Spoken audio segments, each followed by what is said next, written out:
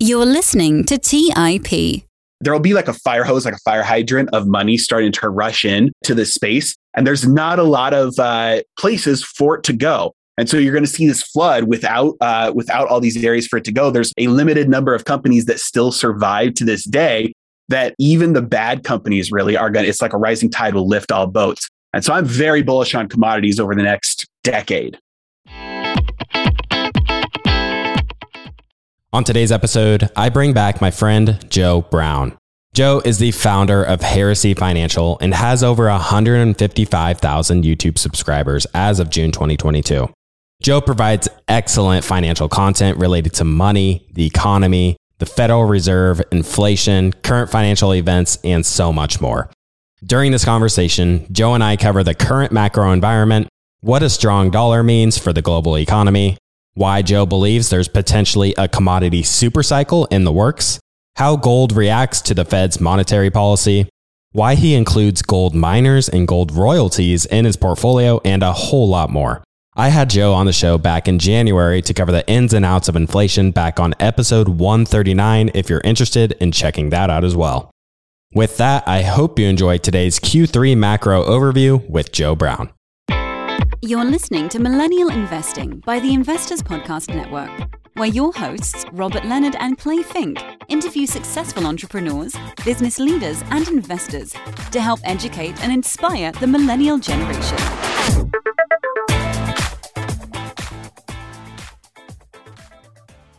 Welcome to the Millennial Investing Podcast. I'm your host, Clay Fink, and today we bring back Joe Brown. Joe, thanks for joining me again.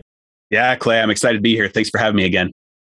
Man, markets have been in a frenzy since we last spoke. At the time of this recording, the S&P is down roughly 20% year to date, NASDAQ down 28%. Hindsight's 2020, but it's no surprise to me that we've seen the market pull back with the Fed tightening financial conditions. What are your general thoughts on what you've seen this year? Maybe talk about some of the things you've seen and maybe if anything surprised you. It's very slowly developing, but one of the main things that is causing what's happening right now is monetary policy. It's like everything is one trade right now. It's either going to go inversely correlated or positively correlated to what the Federal Reserve does with monetary policy. And back at the end of last year, beginning of this year, as the Federal Reserve started to signal, hey, we're going to start to get tighter. We're going to potentially have to fight inflation. We're going to stop buying assets. We're going to end QE. We're going to think about raising interest rates. Literally everybody was saying that's not possible. They're not going to do it. Can't taper a Ponzi. They can't tighten. Everything will collapse. And everybody really underestimated the extent to which the Federal Reserve does not have to care about the stock market falling.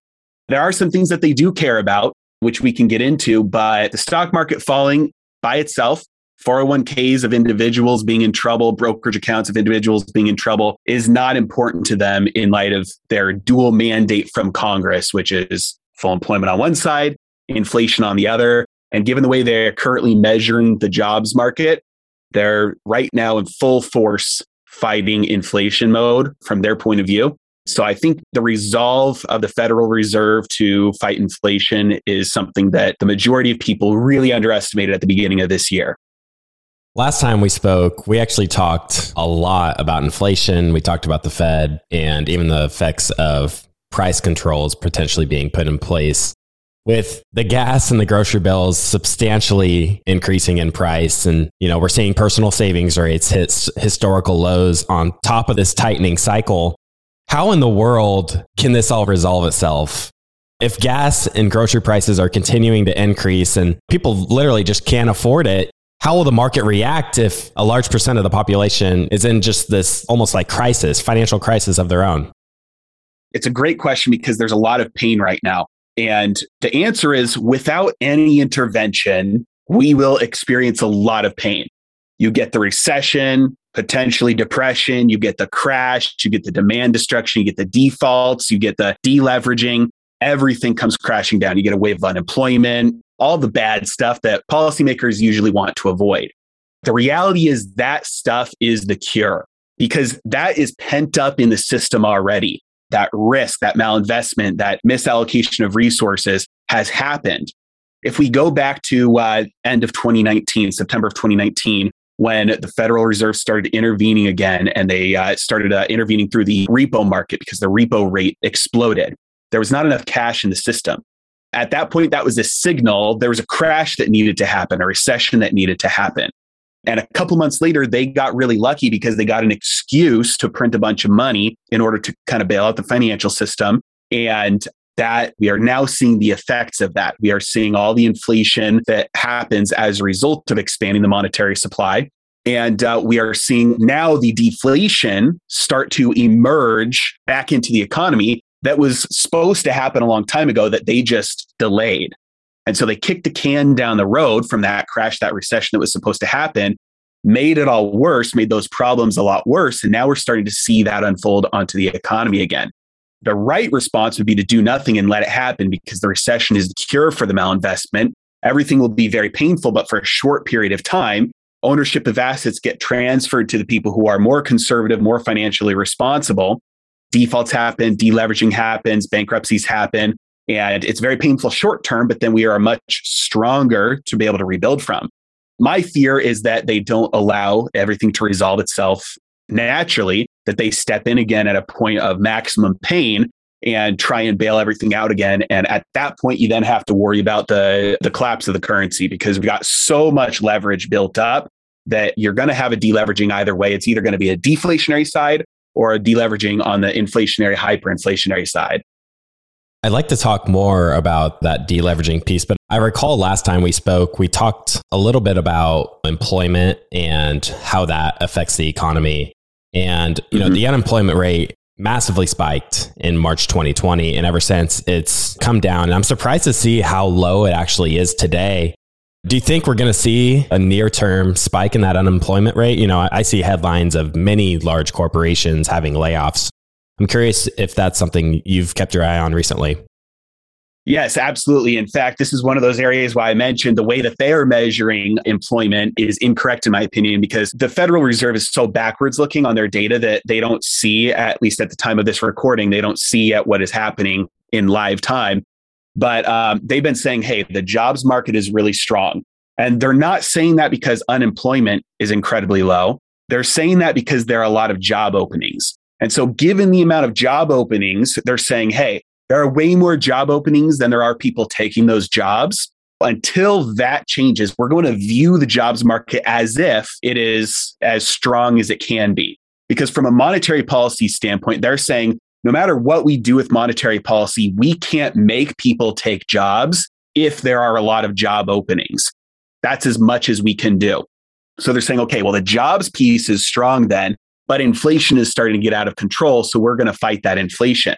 The problem is very backwards looking, like I've said many times, and they're looking at this data that is stale and old and rapidly changing. A couple months ago, we started to see hiring slowing down, and then we started to see hiring freezes, and now we've started to see layoffs start. And you start to see them in the smaller businesses first. You start to see them in tech. Now we've seen them like all over crypto, like pretty much every major crypto company. You've got BlockFi, you've got Coinbase, you've got a bunch of different cryptocurrency companies and exchanges just starting layoffs. And so you start to see it roll out through the economy in different areas first. But the fact of the matter is this unemployment is going to get very acute very quickly. And so at that point, then the Fed's going to have to take a look at this and say, okay, well, we were fighting inflation because we were saying the jobs market was strong strictly from job openings. They're going to realize at some point, probably too late, those job openings are gone. Now there's unemployment spiking again. Now that they have those two mandates, which one are you going to favor? Are you going to say, hey, we're going to try and fix the jobs market again at the expense of inflation? Or are we going to continue to fight inflation and bring jobs down? And the reality is they understand these are goals that are at odds with each other. In fact, many Federal Reserve officials have stated publicly, we have too high inflation because the jobs market is too strong. We have too much employment. We need unemployment. We need people to suffer. We need people to have less money because then they'll spend less money and that will solve inflation. Man, what a conundrum. One area I'm definitely no expert in is the currency and foreign exchange markets. All over Twitter, I see charts about the DXY, the JPY, all these currencies and what's happening in that market. The DXY bottomed around April 2021, around 90, and it's gone up ever since and sits at around 105 today. What sort of impact does a strong dollar have on the global economy? It has a very big impact because essentially, from the most basic way to look at this, is that the dollar is the currency that is used for international trade. And when the dollar goes up, you have to ask, okay, how are you measuring that? Because if you're keeping dollars in your bank account right now as savings, you're looking at groceries and gas and rent and everything getting more expensive every month. So you're looking at it from a personal standpoint and saying, the dollar's not getting stronger here. The dollar's getting weaker here. It takes more dollars to just make ends meet every single month. But when economically speaking, many people say, hey, the dollar is getting stronger, what they're looking at is the DXY, the dollar index, which is the dollar versus a basket of other currencies. And so when the dollar gets stronger compared to other currencies, really all you're saying is the dollar is more expensive. It takes all these other countries a lot more of their own money to get dollars. And the reason why that's potentially harmful is because you need dollars to do international trade, because it's the international trade currency. As dollars get harder to get for a lot of these other countries, especially emerging markets, developing markets, poorer countries, it gets harder and harder and harder to get the things that they need. And that is something that could result in unexpected crashes emerging. And with how interconnected the global financial system is, especially with how highly leveraged balance sheets are in banks in Europe, something like that could spark like a domino effect where you get a bankruptcy over here, a default over there, an unexpected default on sovereign debt from a small country could bleed over onto balance sheets and cause an unwind of some of these relative value trades, and could spark a kind of a very quick unwind of these trades that could cause a domino effect collapse of financial institutions in Europe. Yeah, so hearing that, in my mind, I say the Fed cannot let the dollar get too strong. So there's this competitive debasement of currencies. And you look at what's happening in Japan, they are implementing yield curve control, which essentially means lots of money printing to buy up the bonds that nobody else wants to buy. And that money printing occurring is going to make the dollar stronger relative to the yen. And the same sort of things can be happening in other places of the world. The US cannot let the dollar get too strong. And I don't know if you want to expand on that, how that might play out, like how strong the US can actually let the dollar get. It's always a balancing act. And usually, like when we've gotten this far, it's like they're walking on a tightrope with a deflationary death spiral on one side and a hyperinflationary collapse of the currency on the other side. That's kind of the tightrope that they're walking on right now. Specifically, though, about the situation going on in Japan, this is one that has taken some people by surprise because historically, every time we get to a situation similar to this, although not as extreme, Japan comes in and they buy up a lot of US government debt. They're the second largest holder of treasuries, and they're typically the ones buying a lot of US government debt. But the problem that they're facing right now is they're trying to implement yield curve control. Bond prices and interest rates are inversely correlated. If I owe you $101 because I borrowed $100, that's a 1% interest rate. But if you then sell that debt to somebody else for, let's say, $90, well, I still owe them $101, but they bought it for $90. So their interest rate is now 11%. So the price of debt and the interest rate on debt are negatively correlated. So when you look at something like sovereign bonds, like the 10-year government bond in Japan, the Bank of Japan wants the interest rate on that to be 0.25%. Nobody in Japan wants to own that debt, so they're selling it. Well, that's selling pressure. That should put the price down and the interest rate up. But the Bank of Japan doesn't want that to happen. And so they have to buy all that debt that's getting sold in order to keep that price up, which keeps the interest rate down. As they have to buy more and more of this debt, they have to print more and more yen in order to do that. Well, if you look at the chart of the yen versus something like the US dollar, the yen is just collapsing. It's because they're printing so much in order to buy this thing that it's devaluing their currency very rapidly. And so how that bleeds over to what's happening in the States, they're not a buyer of US treasuries anymore. They're dealing with their own yield curve control right now. They absolutely can't afford to print even more yen to buy dollars in order to buy treasuries. That would just make their problem much worse. As of now, they might actually be selling US treasuries in order to help their own situation. which is why that bleeds over into interest rates in the US rising rapidly because number one, we lost a big buyer, Japan, and number two, they might actually be selling and they've got a lot to sell. It is all interconnected. And that's one example of how monetary policy that cannot persist forever can bleed over into other markets in unexpected ways. Let's take a quick break and hear from today's sponsors. Hey everyone, it's Patrick, your host of Millennial Investing. Every year, my buddies and I do a guy's trip to escape the cold and dreary Ohio winters. Once we pick our destination, without fail, we all jump on Airbnb and find an incredible place to stay. We just got back from an amazing trip in Palm Springs, California, and our Airbnb home was a huge part of creating memories we'll never forget. I loved it so much, I'm taking my family back to Palm Springs for spring break, and we're staying in an Airbnb home my kids fell in love with and picked out themselves. While I was there, I had the realization that my own home could be an Airbnb. It's an excellent way to earn some extra cash, whether you're saving up for your next vacation, paying off some bills, or investing. Your home might be worth more than you think. Find out how much at airbnb.com/host. That's airbnb.com/host. Hey guys, have you ever wondered if there's an AI tool like ChatGPT specifically built for the stock market? A tool that not only does the research and analysis for you, but also allows for dynamic discussions? Well, wonder no more. Meet Meka, your AI-powered stock research assistant, now enhanced with real-time stock data. Let Meka do the heavy lifting for you to significantly reduce your research time. And the best part, Meka is 100% free. Ask Meka questions like, explore the financial health of Apple through a summary of its balance sheet. Compare the financial statements of Apple and Tesla. What is the analyst price target for Microsoft? What is the social sentiment analysis of Amazon? And millions of other queries right at your fingertips. Visit Meka.com. That's MEYKA.com. Buy low, sell high. It's easy to say, hard to do. For example, high interest rates are crushing the real estate market right now. Demand is dropping and prices are falling, even for many of the best assets. It's no wonder the Fundrise flagship fund plans to go on a buying spree, expanding its billion-dollar real estate portfolio over the next few months. You can add the Fundrise flagship fund to your portfolio in just minutes and with as little as $10 by visiting fundrise.com/millennial investing. Carefully consider the investment objectives, risks, charges, and expenses of the Fundrise flagship fund before investing. This and other information can be found in the fund's prospectus at fundrise.com/flagship. This is a paid advertisement. All right, back to the show. And as those treasury rates rise, we see pressure on things like equities in the US.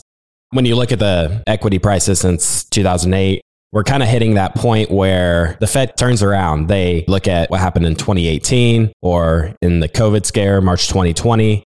We're around that point where the S&P is down 20%, NASDAQ's down 30%. It's kind of like, okay, it's decision time for the Fed. I'm curious what your thoughts are on how much more pain's to come and when they might pivot and choose the inflationary route rather than letting the economy pull back a little bit. This is probably an area where my opinion differs from a lot of people again. And I think it's very possible we have a lot more pain ahead of us. And the reason why is because every time the Federal Reserve has pivoted in the past to a more easy monetary policy, the official inflation numbers have not been where they're at today. And that is arguably their number one thing, because even over employment, if the dollar hyperinflates and collapses, the United States loses everything. All the power that the United States has globally rests on the dollar being the global reserve currency. If the Federal Reserve loses control of the value of the dollar and it goes into an inflationary spiral that they can't stop, that's the end game. That's the number one thing that they are concerned about right now, is making sure that prices don't get out of control.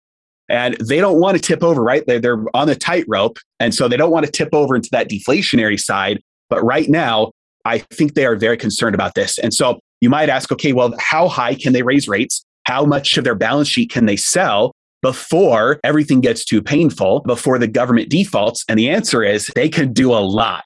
Let's deal with the government defaulting. Number one, when interest rates go up today, it does absolutely nothing to the debt service cost of the United States government.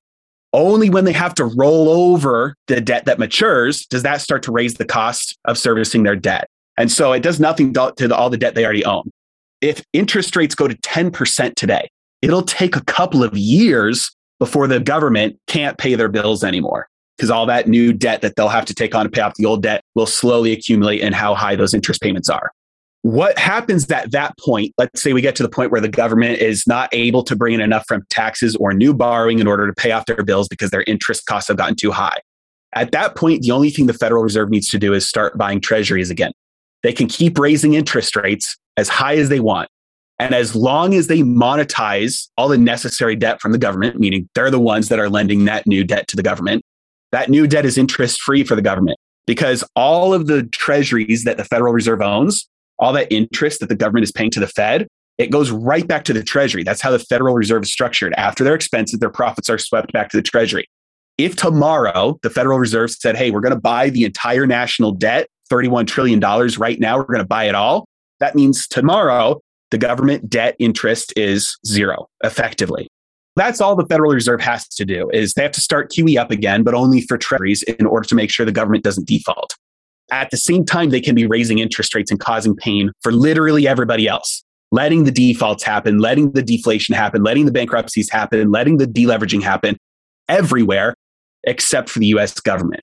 Now, you might be asking, okay, well, that would start to cause a collapse of the US economy to a point where all the people who are in power would be having so much pain themselves that they would make sure that something stops. And that's true. So that is the next point. You might have a bailout for large corporations. So we saw in 2020, they started buying corporate debt. You might see that again in order to make sure that a default of corporate debt doesn't trickle over into the rest of the economy, doesn't cause a massive wave of unemployment. It won't be for the small businesses, the mid-sized businesses, mom and pop, entrepreneurs, individuals, anything like that. But the large corporations, just to make sure that there are at least some jobs available for some people, for most people. And to the extent that they decide to buy government debt and corporate debt, they can continue ramping up and ratcheting up the pain for everybody, causing this deflationary deleveraging to happen for everybody and maintain the ability for the government and corporations to survive. And so I think in light of that, it's very possible that the Federal Reserve keeps this going for longer than people think they will, and we have a lot of pain ahead of us. My word to the listeners would be brace yourselves, because this can go a lot longer than some people might expect, according to Mr. Joe Brown. And, you talk about how we might not see this quick recovery like what we all saw in March 2020. And you mentioned earlier how the trade has been, look at what the Fed's doing. When they're easing, be long financial assets, be long maybe risk assets and play that trade. But when they're tightening, be more defensive in your strategy. So I'm curious, do you have larger cash position today, given that they tighten, and then you're just kind of waiting for them to pivot and go back to quantitative easing? Or how can cash maybe play a role in our portfolios during this tightening cycle where the prices of many assets are going down? Essentially, what you have is two choices. You've got inflation happening or deflation happening. Inflation, prices go up. Deflation, prices go down. When you have inflation, the dollar becomes worth less. So that's a situation where cash is trash. So if you look at the dollar versus goods and services recently, cash is trash. You'd much rather fill up your freezer with meat than keep your freezer full of stacks of cash, right? You're going to do much better on a real return basis doing that. Same thing with gasoline and rent and cars and everything, right? When you look at assets, though, asset prices have been coming down. And so you do better to hold cash. And so those are examples of when you have prices coming down, cash is king, prices going up, cash is trash. And so to the extent that we're looking ahead and we expect deflation, cash would be the best thing to hold. When you expect inflation, cash would be the last thing to hold. And so cash has this, it's not flat in terms of its return. It'll either do well or do poorly depending on what happens in the economy. Something like gold, long term, doesn't really do either one of those. You tend to maintain your purchasing power on average over long periods of time, whether you get inflation or deflation. The purchasing power of gold will largely adjust for what most prices do over time. You're going to have that be more of like a savings vehicle. But yes, 100% over the last year, my approach to investing has shifted from every time there was a dip in these assets that I thought, hey, these are good long-term plays, I'd be buying the dip pretty much every time. Recently, over the past couple of months, I'm letting my cash position build up a lot more than I ever used to, because we're entering into this time where it's like, hey, the Federal Reserve has stuck to what they said that they were going to do.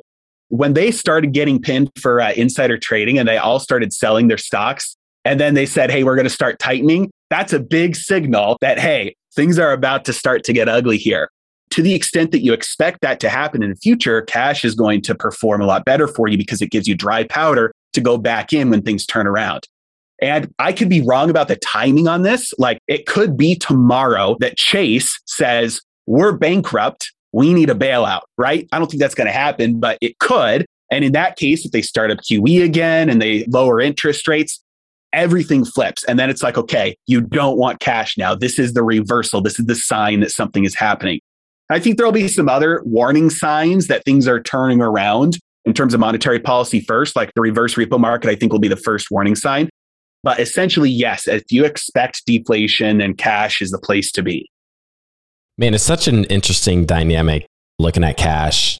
I mentioned financial assets, referring to like, say, just the S&P 500. During a QE time period, that's going up. And then you look at commodities, nothing's really happening with commodities. And then once the inflation comes around, oil goes through the roof, but the S&P 500 actually is not inflating. It's actually deflating. So it's really interesting and almost confusing for a lot of people, this inflation, deflation. It's like, okay, what are you actually referring to when you're saying these terms? You know what I mean?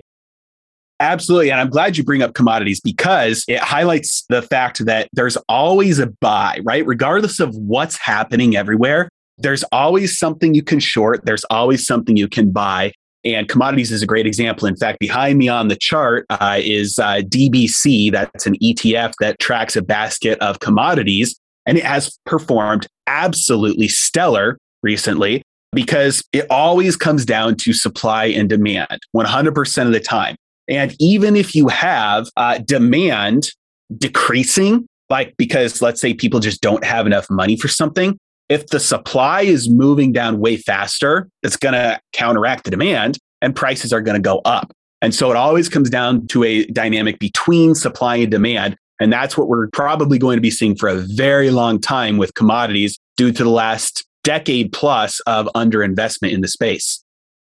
Now that you mentioned commodities, in your videos, you've mentioned that we could be potentially entering what you called a super cycle for commodities. Walk us through your thought process on this one. I'm not going to take credit for the title there. There are lots of people saying super cycle right now for commodities. And really, it comes back to the supply and the demand thing. When you go back a couple of decades, you start to see prices increasing in commodities. You fast forward, once prices start increasing in the commodities, eventually it gets to the point where that space starts attracting a lot of investment, a lot of capital. Because investors, they're always seeking the highest return possible. And so once it looks like, okay, this is a sustainable move in commodities, we're going to start investing in the space. We're going to start mining. We're going to start refining. And it starts to attract a lot of money. At that point, then all the companies, they start to perform really well. And then you get to a point where they're performing too well and they start to waste their money and they start to attract too much capital. You start to see a bubble form. And then you have a collapse. You have too much, an overinvestment in the space. You have too much production. Now you have way more than you need. And so that supply demand dynamic, again, too much supply compared to the demand, wasting of money. And then everything starts to crash. And all of the companies that were wasting their money, they go bankrupt, they go under. And so investors say, I'm done with this. I'm never investing in this space again because you can't make money in it long term. So we've got these long cycles where that happens over and over again. And the reason is not actually completely free market dynamics. This isn't just something that would happen naturally. A lot of it has to do with monetary policy. If you track how these things happen with easing and tightening, and then a lot of it has to do with the regulatory environment, how different laws changing over time impact how companies can deploy capital, how expensive or cheap it is to invest in certain areas of energy or commodities. And so you've got all these other things playing into this cycle. But right now we're sitting at a time where you look back at the past decade, there's been absolutely $0 invested into the space. The commodities have now started to go up in price, but nobody's invested in the space. The supply is not increasing yet. And it's still not, like, even though the past year, 2 years have been great for the prices of commodities, you still don't have this bubble forming in these companies to the point where any companies that exist today are extremely financially responsible. They've got no debt. They've got tons of cash on their balance sheet. And they're saying, hey, this is one of the greatest money-making opportunities in many people's lifetimes. And nobody wants to invest in them, even though the prices have started to get to the point where they're like, hey, we're sitting really pretty here. It's only a matter of time before a lot of money turns and looks and says, oh yeah, that's actually a cash machine. Very little risk, the supply and demand. And it's like, there'll be like a fire hose, like a fire hydrant of money starting to rush in to this space. And there's not a lot of places for it to go. And so you're going to see this flood without all these areas for it to go. There's a limited number of companies that still survive to this day, that even the bad companies really are going to, it's like a rising tide will lift all boats. And so I'm very bullish on commodities over the next decade. Let's take a quick break and hear from today's sponsors. Hey everyone, it's Patrick, your host of Millennial Investing. Every year, my buddies and I do a guy's trip to escape the cold and dreary Ohio winters. Once we pick our destination, without fail, we all jump on Airbnb and find an incredible place to stay. We just got back from an amazing trip in Palm Springs, California, and our Airbnb home was a huge part of creating memories we'll never forget. I loved it so much, I'm taking my family back to Palm Springs for spring break, and we're staying in an Airbnb home my kids fell in love with and picked out themselves. While I was there, I had the realization that my own home could be an Airbnb. It's an excellent way to earn some extra cash, whether you're saving up for your next vacation, paying off some bills, or investing. Your home might be worth more than you think. Find out how much at airbnb.com/host. That's airbnb.com/host. Buy low, sell high. It's easy to say, hard to do. For example, high interest rates are crushing the real estate market right now. Demand is dropping and prices are falling, even for many of the best assets. It's no wonder the Fundrise flagship fund plans to go on a buying spree, expanding its billion-dollar real estate portfolio over the next few months. You can add the Fundrise flagship fund to your portfolio in just minutes and with as little as $10 by visiting fundrise.com/millennialinvesting. Carefully consider the investment objectives, risks, charges, and expenses of the Fundrise flagship fund before investing. This and other information can be found in the fund's prospectus at fundrise.com/flagship. This is a paid advertisement. Hey guys, the Range Rover Sport leads by example. It's got powerful on-road performance and commanding all-terrain capability, and combines assertive on-road performance with the signature Range Rover refinement that you'd expect. The third-generation Range Rover Sport is the most desirable, advanced, and dynamically capable one yet, and redefines sporting luxury. It's got advanced cabin technologies such as active noise cancellation and cabin air purification, which offer new levels of comfort and refinement. The purposeful cockpit-like driving position sets the tone for a focused interior that promotes exhilarating driver engagement. Award-winning Pivi Pro infotainment is at the heart of the experience and provides intuitive control of the vehicle systems. You can also enjoy a dynamic drive in total comfort with optional 22-way adjustable, heated and ventilated electric memory front seats with massage function. Design your Range Rover Sport at LandRoverUSA.com. That's LandRoverUSA.com. All right, back to the show. Yeah, that is a theme I keep hearing, that just the overall space has been underinvested in. And then what's happening in Russia and Ukraine just seems to be a catalyst to make this super cycle even more intense. Back to the Fed, I'm younger and just trying to learn as much as I can about investing. And I've been pondering the fact that the Fed has been just very transparent about the moves they're going to make. Look back to June 2020, you got Powell stating that we're not even thinking about raising rates. And lately, they've been very transparent about their rate hikes and wanting to fight inflation. And I'm curious, given that, with the cash you're building up, are you just waiting for that pivot, deploy some of that capital? Or how do you think about, you're very bullish on commodities, so how are you balancing what the Fed's doing with the asset classes you're bullish on? It's not that I'm not buying, it's just that I'm buying a lot less than I used to be buying, and my cash is building up a lot faster. And so, yes, the things that I'm buying right now are the things that are like in the commodity space, especially like gold and silver miners. They're stocks that I think that regardless of what happens with monetary policy, They're such deep discount stocks right now, such value that it doesn't matter what happens. Eventually, any capital out there that's looking for a return is going to start flooding into this space. In terms of everything else, like the S&P 500 and tech stocks and some of the more cyclical stuff, it's like, hey, yeah, that we're going to have to hold off a little bit until we see some sort of a turnaround signal from the Federal Reserve, because the value's just not there. Yeah, we're down 20%. A lot of stocks in the S&P 500 are still way overvalued. And I know especially like tech stocks like in the NASDAQ, many of them are down 80%, 85%, 90% from their high just within the last year or two.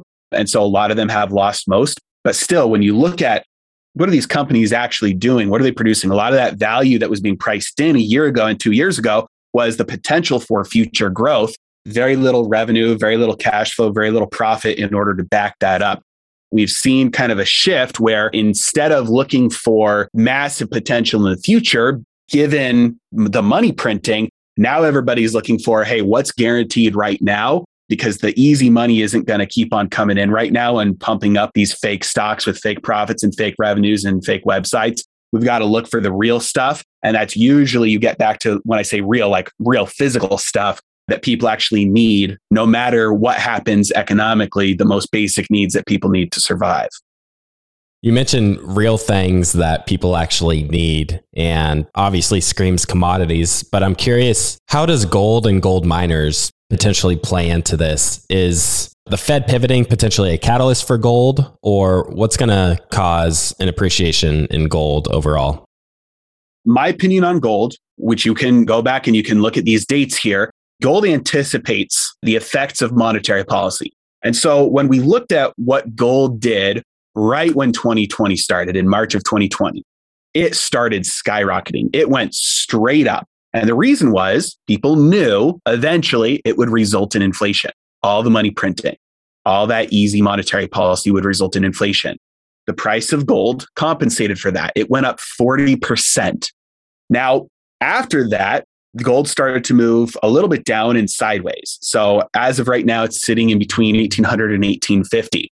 Really, it's moved sideways for over a year. It's been a little bit volatile, but done pretty much nothing. And that's because from that point on, the market was starting to price in the potential of deflation because the printing had stopped. The massive deficit spending had stopped. The massive credit expansion had stopped.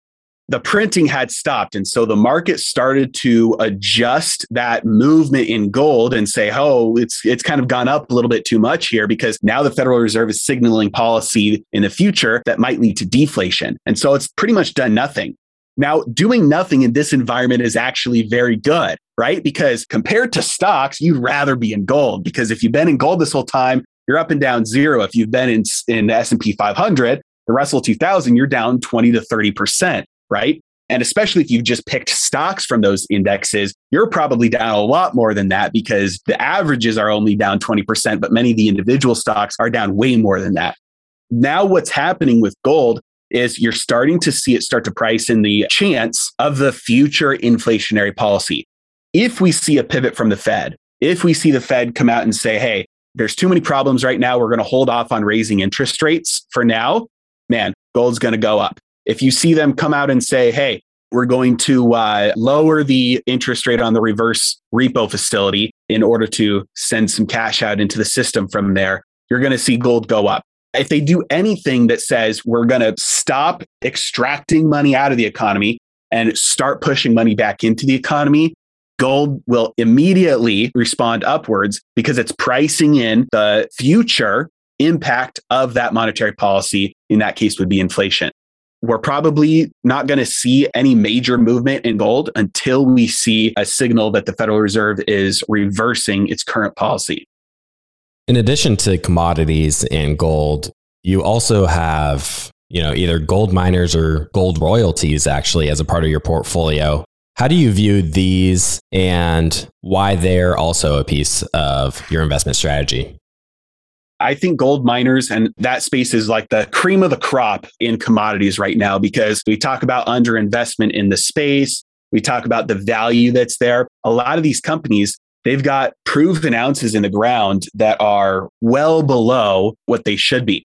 Again, many of them debt free, many of them full of cash. And it's just a matter of waiting. And many of these companies, especially the ones that are producing, they're profitable if gold comes down to 1,500, 1,300, some of them even coming down to 1,100. And that's even with the inflation and the energy costs going up, because a lot of these companies, they don't have to get generators out there to run the drills. They're not relying on these volatile energy prices. Many of them are hooked up to the grid. And we've got a lot of long shot opportunities out there where it's like, hey, they're extremely undervalued. And as long as they can just survive, they're going to be worth many times what they're worth today. So those are kind of like lottery ticket long shot ones that the value is there, but it's just a matter of capital and enough wealth realize it before they can't survive any longer. There are other companies that are a lot more safe, like royalties. I love royalties right now because they're inflation proof. And a lot of people don't understand the business model of royalties, which is basically they get a cut of everything that a mine produces. And so you think, okay, well, that's great. But if the gold price doesn't go up or if inflation takes off, then that royalty company is not getting as much of a cut anymore. And it's like, no, most of these royalties are set up in a way where they make money off the revenue, not the profit. And so if a mine produces, $100, then the royalty company will get, let's say, $5 of that or $10 of that, regardless of what the profit margin is for that mine. When you look at these royalty companies, anytime the price of gold moves up, number one, the mines, they start to sell for more. So the revenue goes up, even if the profit doesn't go up. So the revenue goes up, that's good for royalties. The other thing is a lot of these mining companies, they say, okay, right now at the current price of gold, we can get all the gold that's right here because there's of all of the stuff we pull out of the ground, all the rocks and all the other minerals and ore, we can get, 5% of that is gold. Because of the cost of taking all the other stuff out, the amount of gold that's left over, we can get the gold from right here. They know right over here, there's still gold. It's just, let's say, only 1% gold. They're saying that's not profitable right now. But if the price of gold goes up to $1,900, now not only did their revenue increase because the price of gold is higher, but now they've got a lot more gold that they can pull out of the ground because suddenly it's profitable to get to drill and mine where there was a smaller concentration of that gold in the ground. And so royalty companies, in my opinion, are some of the best positioned companies to take advantage of this. Because again, in an inflationary environment where you have the cost of energy and the cost of production and the cost of some of these things going up very quickly, if you own a miner that's producing, maybe that counteracts their profits. You want exposure to the revenue, which many of these royalty companies have exposure to just the revenue. Are they set up in this way because they just own the rights to the deposits and the land and where the gold is located, and they're just kind of contracting out the miners actually going out and getting it for them? Is that the reason why these royalties even exist? Yes, and some of them have existed for a long time, and so they go out and they get rights. They are able to purchase them from companies that have not managed their resources well. And then some of them are set up initially to say, hey, we'll invest. We'll structure it this way so that you get the capital that you need. So they'll give the company, a chunk of change so that the company can go in and do what they need to do. And a lot of this has happened within 10 years ago even. So a lot of these things are not happening today. But a lot of these companies have made these deals where they give up a portion of what they're making because they got the amount of cash that they needed in order to survive.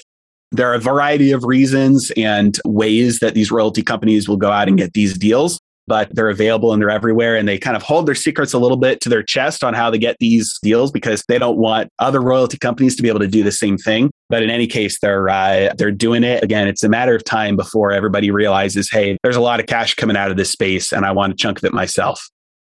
One headline I saw this week was Uganda discovering some massive gold reserves. Is that something you know anything about? There's like zero detail on it right now.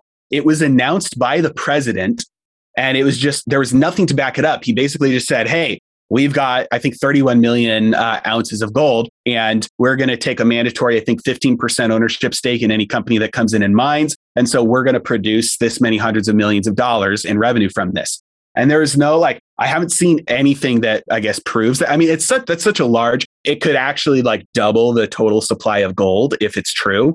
And so it's such a large find with no evidence so far to back it up that I'm very skeptical of it. But we'll wait and see. If it's true, that's big and could be negative for the price of gold. Yeah, one of my go-to things is just, okay, let's look at the market price, because like the market is the collective knowledge of the whole world. And if the market's not even moving on like news like this, it's probably not true, but really, who knows? There's probably a big find and there's probably a large margin of error. And the president just wanted some good news for himself. And so he said, we're going to take the highest estimate possible and just say that's what's happening. And you're right, the market has not responded at all to it. And I've seen no major respectable opinions on it validating that that's probably true. Well, Joe, thank you so much for joining me today. It's always a pleasure having you on. I always learn so much. Before we close out the episode, could you let the audience know where they can get connected with you? Yeah, well, thank you for having me on. And I'm mostly on Twitter and YouTube. Heresy Financial, both of those places on YouTube and Twitter. On YouTube, I post every day. Twitter, I'm tweeting pretty much every day as well. And so you can find me there. I've really been enjoying your content. Super impressed with how much you're able to put out on YouTube. I've been really liking it. So keep up the good work. Thank you, Clay. All right. I hope you enjoyed today's episode. Please go ahead and follow us on your favorite podcast app so you can get these episodes delivered automatically. If you've been enjoying the podcast, we would really appreciate it if you left us a rating or review on the podcast app you're on. This will really help us in the search algorithm so others can discover the show as well. And if you haven't already done so, be sure to check out our website, theinvestorspodcast.com. There you'll find all of our episodes, some educational resources, as well as our TIP finance tool that Robert and I use to manage our own stock portfolios. And with that, we'll see you again next time.